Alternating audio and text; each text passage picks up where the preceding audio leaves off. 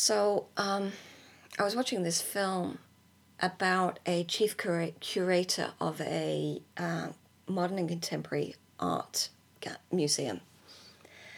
And a film was dealing with many things about the intellectual side to the human being, and also about their atavistic side. But it was also having a lot of fun about the artworks in this museum, and and also the money that's associated with the art. And he was questioning it, and it was a parody. And it's funny because it's only since making art that my response now to this film is not to laugh out loud. I think there is something going on in me that says, "Oh, I feel so misunderstood." I just wonder if that's a human condition, that being misunderstood. I think the people who just find this art absurd and nonsensical also feel misunderstood. And the people who are making this art, who appreciate this art, also feel misunderstood. It's just a whole pile of feeling misunderstood, which is why I love talking about this, because I feel really committed to this idea that if you could just explain what happens, because it's such a recent birth for me, such a recent emergence into this whole world. And I can zoom out and see my progression. I can see the evolution, and I feel like I can explain why you start going into these areas that seem so opaque, so nonsensical. Why would you put that out and call it art? And I love talking. I love talking about what's going on. It's communicating as an art form that's come out, that is come out of an art as a meta art.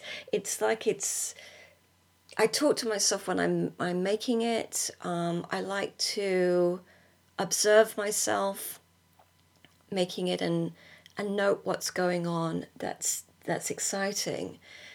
And I think that actually that is the substance of the thing, that it's actually the experience of making it, that what you're seeing at the end, what the final, when you've decided, that's it, okay, I've finished with that, and now I'm going to send it out into the world, or I just know that that's complete.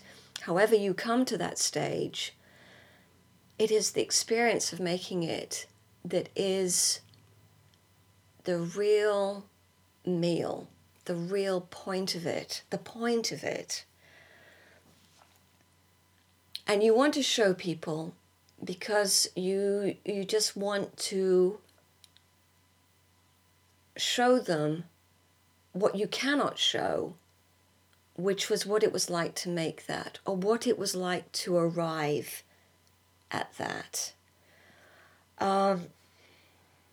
And it's a difficult thing because so much thought and experimentation can go into something, and maybe a series, for example, of paintings.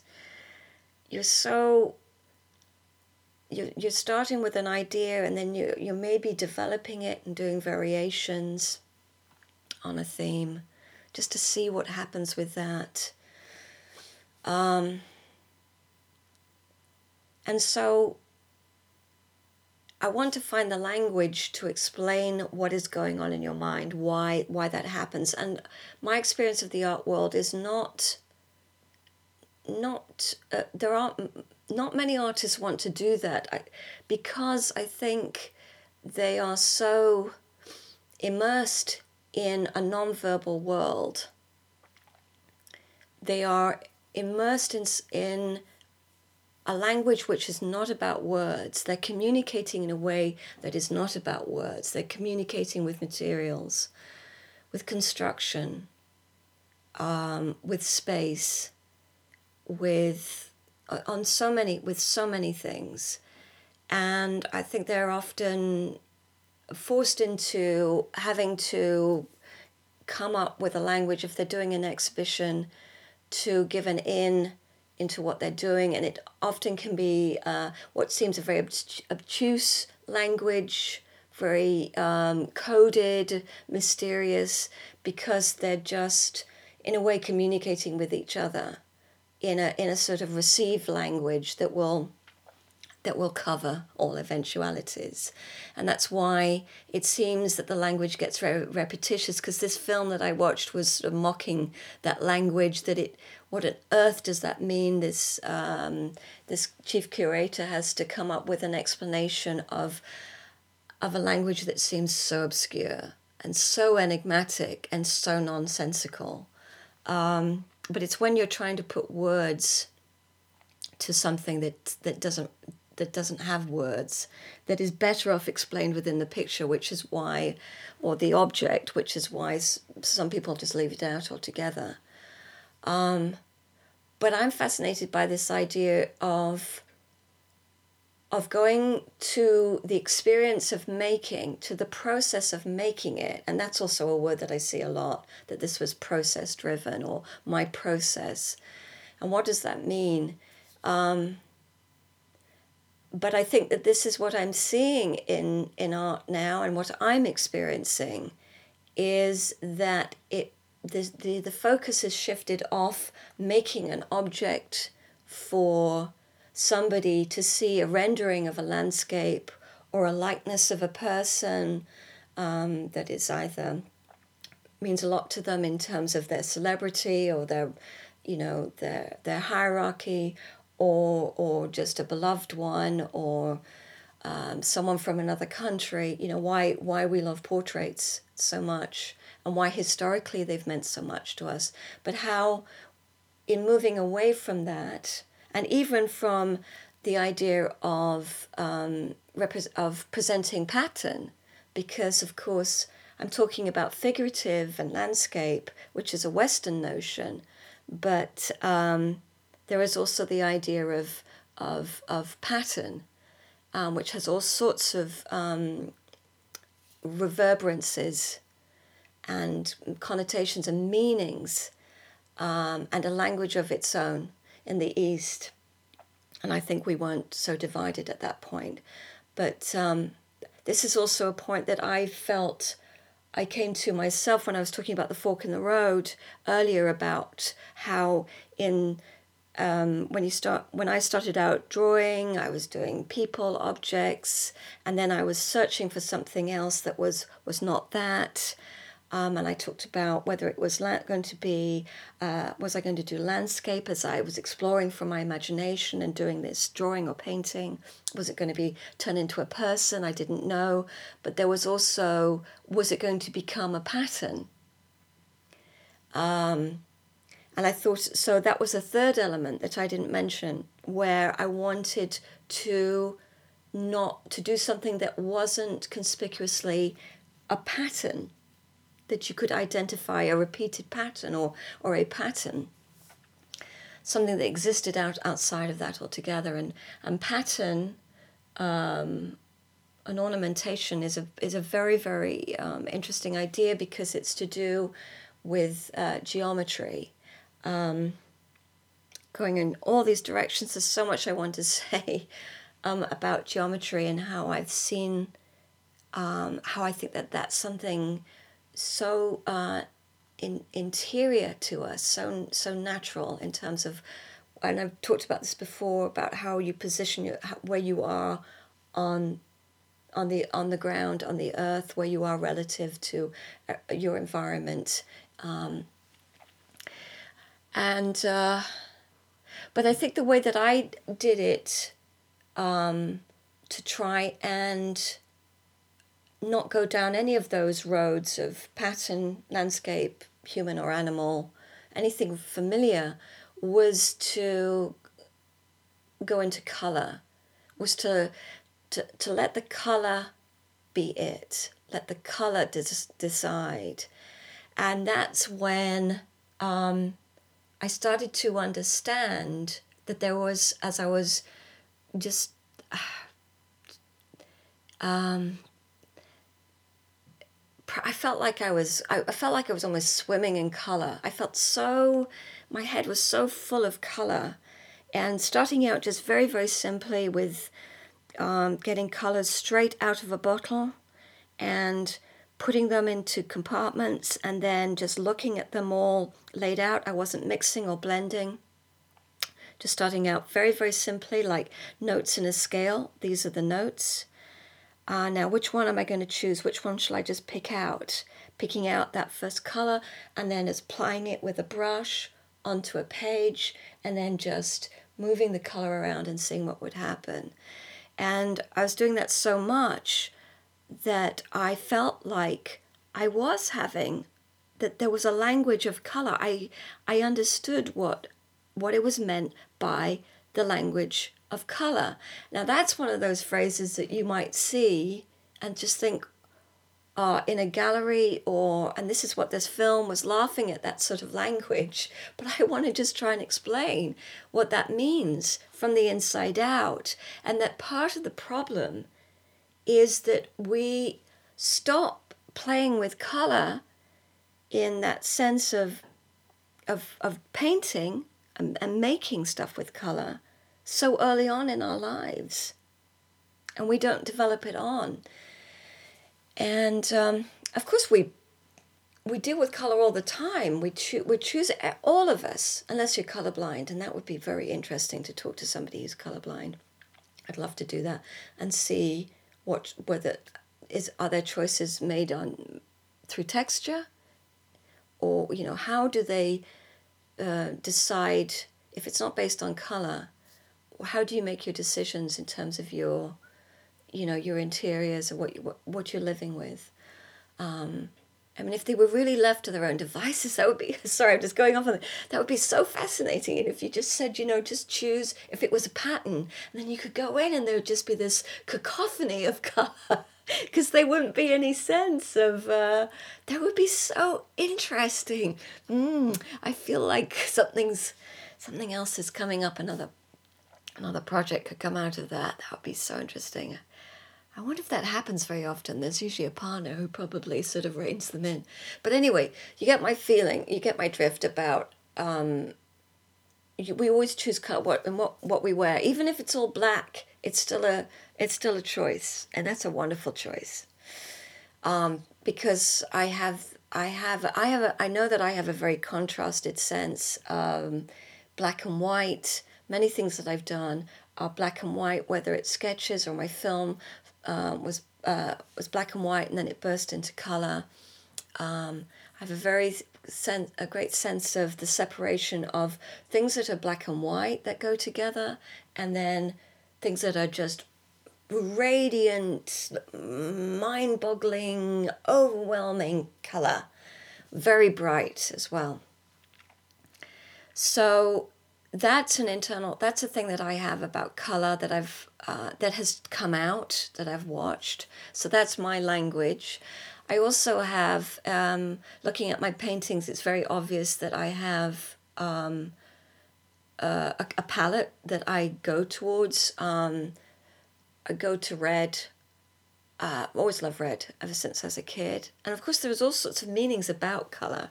If you know about that, some people know about this, about what color represents, and in terms of, say, red is often is blood, sexuality, fire, represented in that sense, and that I think comes from Eastern ideas about color. But then also that also it comes from the West as well. Anyway, so there's that. So I have a color. I like color palettes, like golds and silvers. I like metallics, iridescence, shine. And that's just carried on right the way from being a kid, just shiny stuff. And I'm very conscious of that in what I choose with the colors, is just to do that. If that's what I love, I'm not going to not do it. They are candy colors. They're colors of sweets, confectionery. It's also a feeling of being a contrast with what I grew up with in Britain, where our colors are muted. There's a lot of rain. It's the weather, the landscape. It's a very, very lush green, and that I knew from coming back from the States, that the green, actually, having said it's muted, the green of the grass, because there's so much rain, it's so lush, it's so vivid that I found it quite dazzling after living in California. So much of it. But yes, there's often, like now, there's a sort of a cloud and the tree, which is grey and whites, and also there's all sorts of metallic colours in that, silvers, and then the trees are browns, dark, a lot of dark greens, dark colours. And if you look at what we wear in this country, it's often very muted, very sort of blended colours. The idea of being out in nature and that you're not going to just jump out with bright colours. But when I was a teenager, I wore reds and greens, and I liked highly contrasted colours. I've always liked colour. And then going and living in California with the sun, that dials it up. And having come back to live in Britain, I've retained that. I think it's just a way of holding on to the sun and the light and the sheer pleasure of colour. I remember growing up, sort of our feelings about Americans as British people, and this came out from the Second World War, is that they always wore bright colours, that they were brash, they were gaudy. This is the 40s, 50s and 60s. But it's living in California with that amount of sun. It's a freedom and a pleasure, and that's why you get a lot of Hawaiian shirts or brightly coloured shirts over there, and the men wear, and it's fun. It really is fun, and that's just an example where cultures don't understand each other because we respond so much to the weather and our environment, and. So there's that color. So how do you get a color, a language of color? Well, I think it's for example, if you have a palette of colors in front of you, and you choose one color, you put that on a flat surface. Just take this as an example, a page, because you can do this in sculpture, you can do this in music, you can do this everywhere. You can do it with words. You start off with one, and then what occurs to me is, what do I do next? As soon as you put a second color on there, and we're not even talking about the shape or the form of what these colors are. We're just putting some color down. You add a second color. They now have a relationship with each other. And there is an energy between those two colors. It's to do with the color palette. There are technical aspects to this about whether they are complementary, whether they're the same tone, where they are on the spectrum is what that is about. And how the human eye sees this color and how it responds to color. Well, in fact, it is creating the colour. Anyway, not to get too technical about this, about what colour is, but this is this is on the continuum of what colour is. So, I like to try and disturb a sense of harmony in the colours that I choose. I like contrast, as I've said. But I also but sometimes colors of the same tone that wouldn't seem compatible, I like to put together. Or if I'm looking at what I've created, and now I've got 2, 3, 4, 5 colors on there, I look at that and I want to create the odd man out, which is a theme that goes right the way through. An element that disrupts harmony or uniformity, that almost sets a chemical reaction in motion. And this becomes and sometimes what happens, this becomes a theme and gosh, it's so difficult to get the words. This becomes like a musical scale where you're putting dissonance in. And then maybe you feel you've put too much dissonance in, and so you want to introduce some other colors. Becomes quite complex. It's quite a symphony, quite a musical piece of putting these colors and where you put them, what their relationship is with each other. Do you put them far away so you make the eye go over there and go back to a color? I mean, there are colors that appeal. If you look at children's paintings, there are certain colors that appeal. They're often bright. They're often contrasted. So having set that up to say, well, this is fun, how can I put some discordancy in there? So there are many, many ways that you can go with color. And the more you keep doing this, and I can see this in other artists, for example, an artist might put stripes of color. And so the whole piece is just involved in stripes of color, no gaps between them, for example. And so what happens to those colors if you stand far back? Do they blend? What pops out? What doesn't pop out? This experience is actually very subjective, because I think that we gravitate to certain colors that we like, or combinations that we like. I have a combination of yellow and blue, which I think goes back to a wallpaper I had when I was a kid, and I was ill in bed, and I used to stare at these colors. So I think that color is quite embedded in me. Of course, it's sky and sun. It's also a very sort of innocent combination. There are many combinations that I love. And then I want to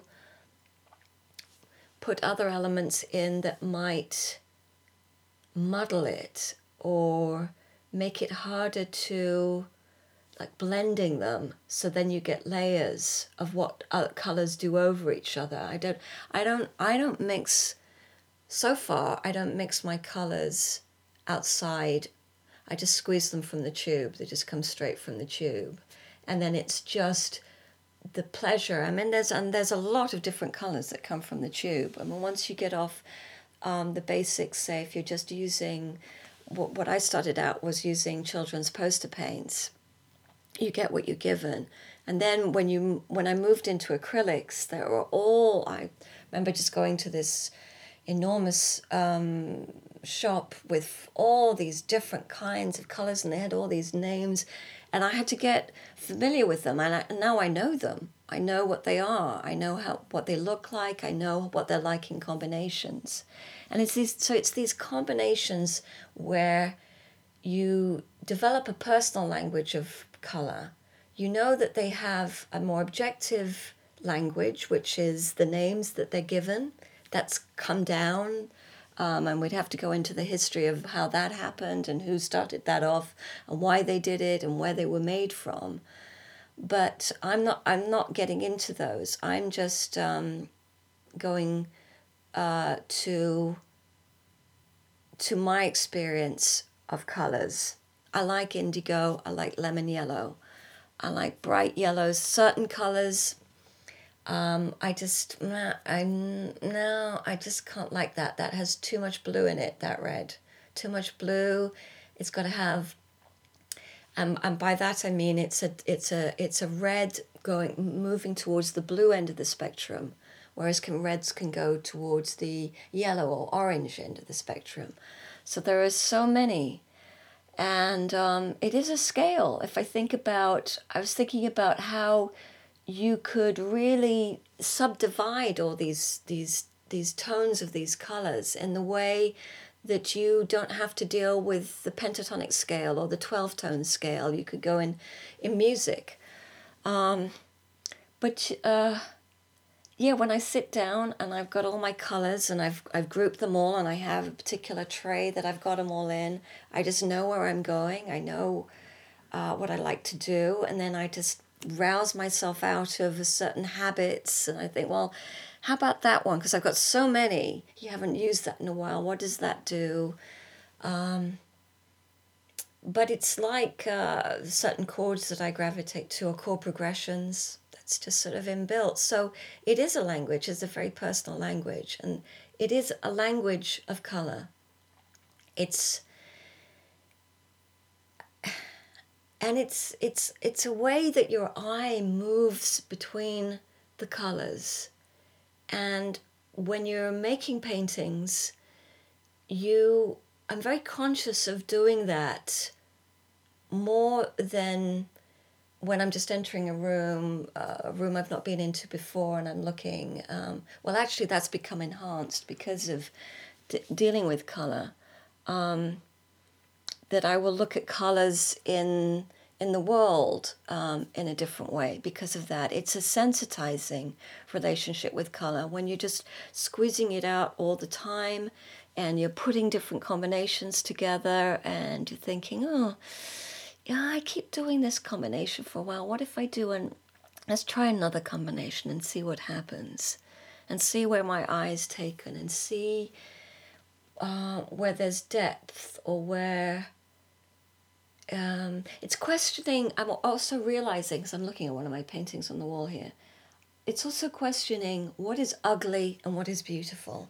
That's a big idea going through my mind of, you see this in fashion a lot, of putting what would be called ugly colors or ugly patterns together in ways that are exciting. Why are they ugly? It is the rules. It's just because the fashion rules or the aesthetic rules of painting say that these colors are right for each other. Those are the elite color combinations. These are not. Those are refined. These are crude. And of course, what's fun is to subvert all of that and say, actually, not anymore. Crude colors have a primacy. You just keep reinventing the rules. You just keep breaking them. You reinvent the grammar all the time. And that goes for patterns as well, and pattern combinations. Why do that? It's to sensitize the viewer, sensitize the maker, is to not ever get into habitual, complacent or stagnant areas of what is beautiful and what isn't. I think that's what is interesting. And there can be harmonic dominating ideas of what is harmonically beautiful and what is harmonically not. And that's the same with colors, is to try and play with that and subvert it and do the unpredictable, search for the unpredictable. So if you come across ideas of the language of color, or you see that phrase, I hope that has brought it to life and given an insider's view of how a language develops, that language develops through being submersed in it like a child learns language. And that by doing it, by playing with color, you will develop your own language. You'll find out what interests you about your color palette, what you like to play with. And then you can question whether you're just habitually doing that all the time. And you can even try and do the opposite of that, which is something I was thinking about doing myself. Okay, the language of colour.